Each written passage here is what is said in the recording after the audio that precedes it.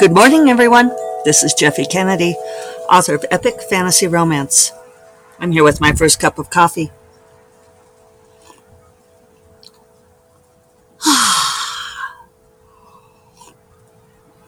At this point, I feel like I need 27 cups of coffee. Today is Thursday, September 22nd, 2022. It's the autumn equinox. Cheers.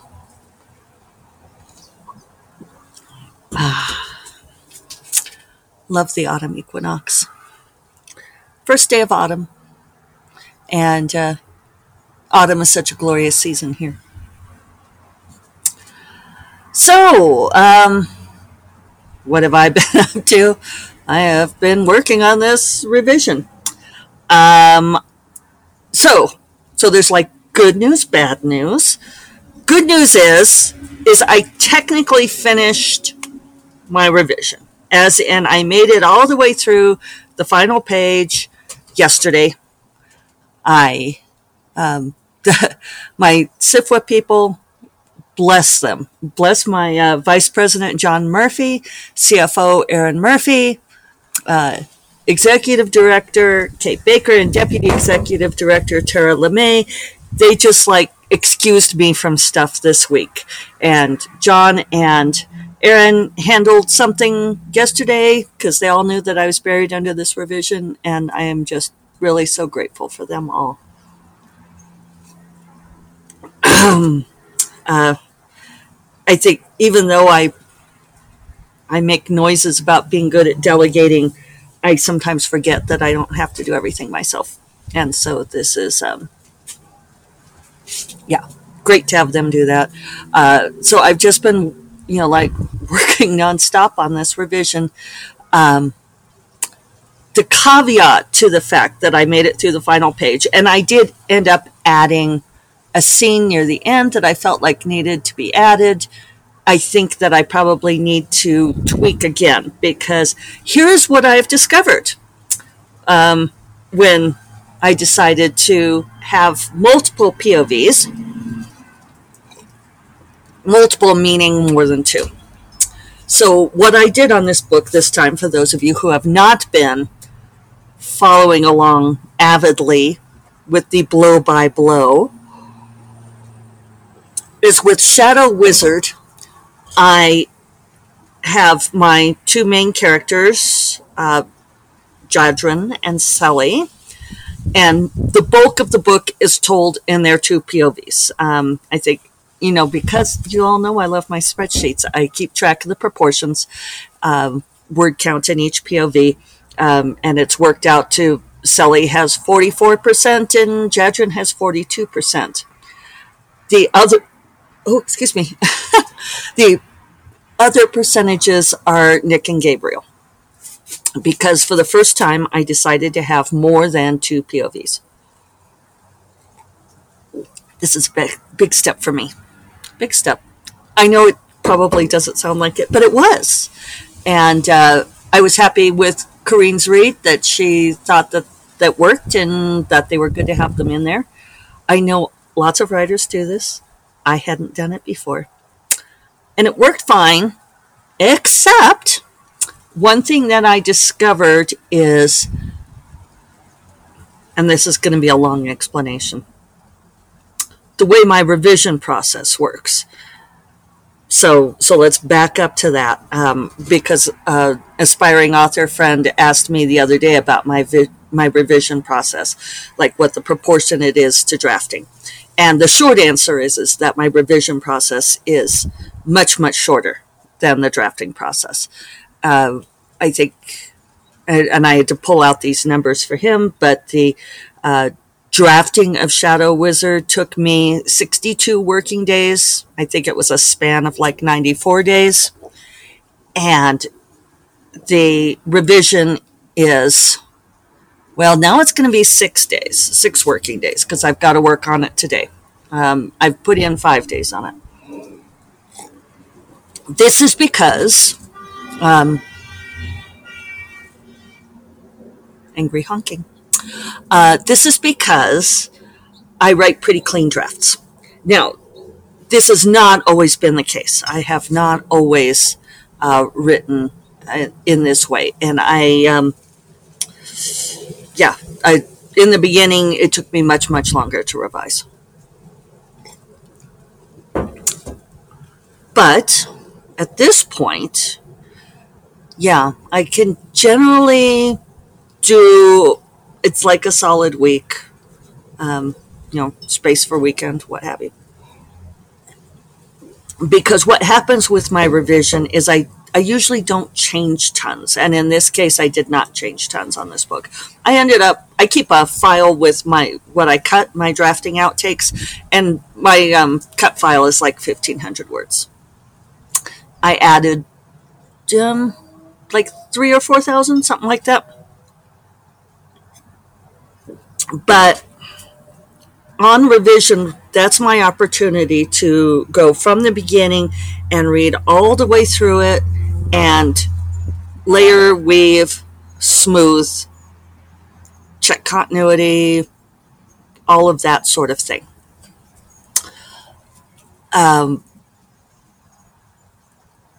Other people, their revision process can be much more like major surgery. For me, it's pretty much cosmetic.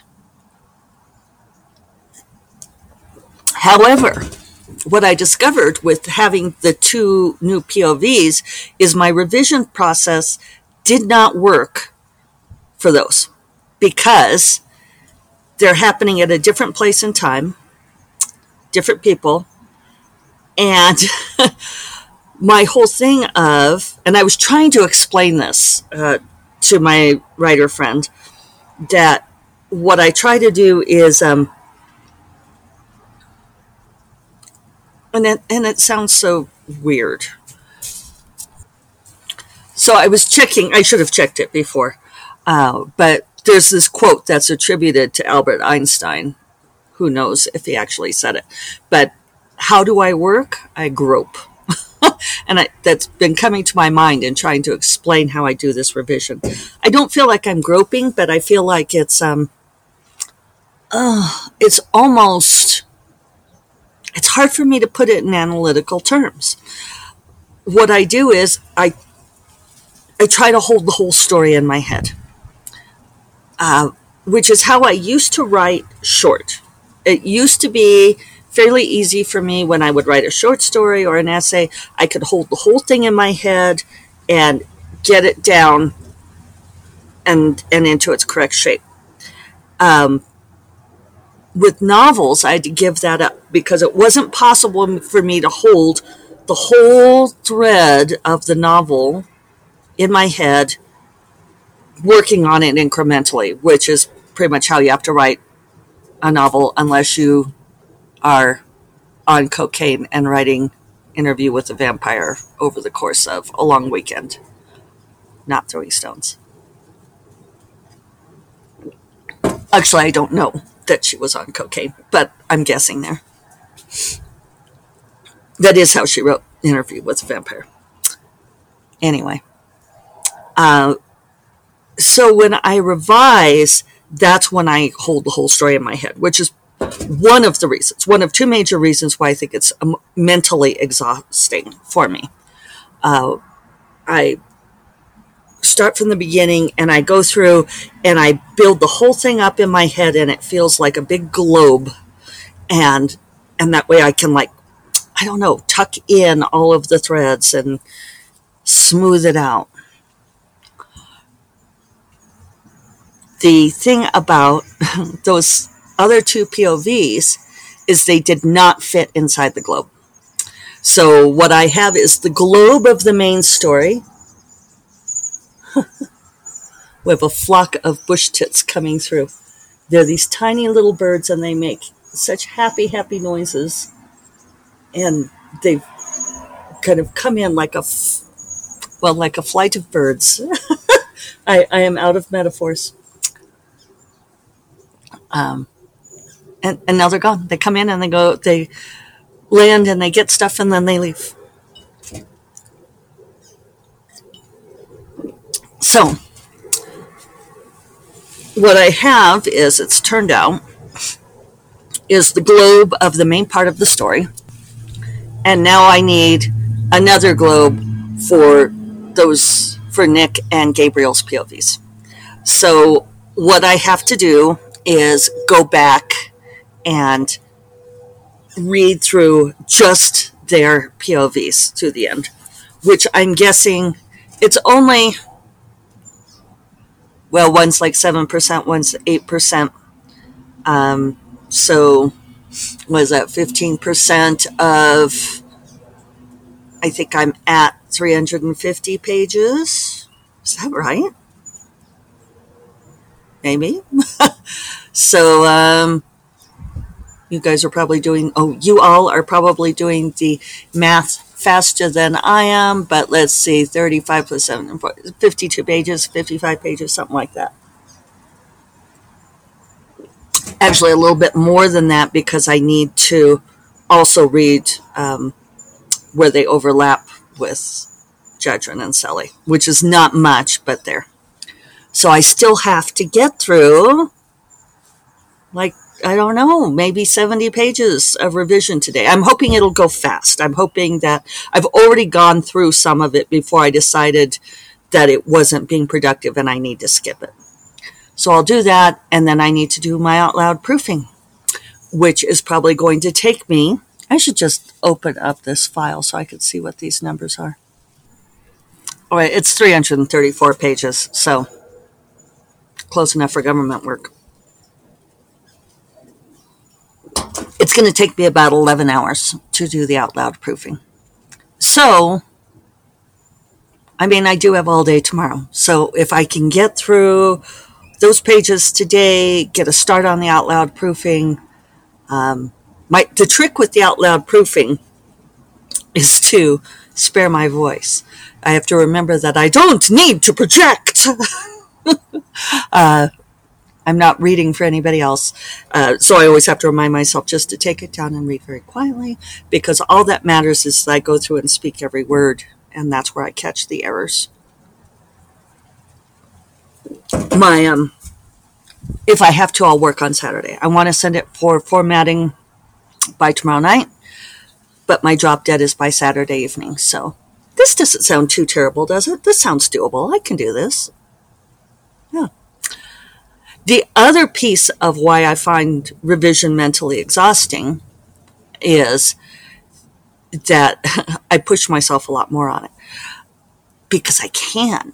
When I am drafting, I can only push myself so far before I come up empty. And I can only write so many words a day before, like the fuel runs out, the well is dry, and I sputter to a stop. With revision, that doesn't happen. I get mentally exhausted, and I can tell I have less acuity than I did, but I can take a short rest and go back at it. I'm not done for the day like I would be with drafting. And I mean, is it fortunately or not, fortunately or unfortunately, that means that I can do, like I've been doing the last few days, that I do like 5 or 6 1-hour writing sessions instead of 3. And that does take its toll. But it's fortunately in that it's enabling me to get this book done on time. So, and then I can rest afterwards, right? Still want to start on Secret Movie Project next week. Looking forward to that. So overall, I mean, I must feel pretty good if I'm, feeling perky enough to contemplate writing that. There's been times when I've, contemplated turning to the next project where I feel that just empty tank sense of dread. So there's my update, my thoughts on revision. I feel like I do not have helpful advice on how to revise. But, it's one of those own your process things, right? Find out what your process is and own it. It does make me think of something I heard Susan Elizabeth Phillips say about her revision process, is that she makes a pass for different aspects of the book. So she makes a revision pass for each POV, and she does multiple POVs. So now I understand. Now I understand scrambled eggs. That's an epiphany joke. For those of you who don't know, my favorite epiphany joke. And no context for you. And she'll do a pass for, like, I don't know, like for plot and for character arc and all of this. If I was making millions off of each book, I would probably do longer revision passes too. But would I be making millions on each book if I did this? I don't know. I don't think so. I do think you hit a point of vanishing returns. Something that newer authors ask all the time is, how do you know when you're done? How do you know when to stop? Because you can tweak a book forever. And I always think of the graph, the asymptote, where it approaches zero or approaches affinity, but never quite reaches it. There comes a point at which you are so close to not making any viable changes that you may as well not. And like I said, I do think it changes over time, that the more books you write, the more you know that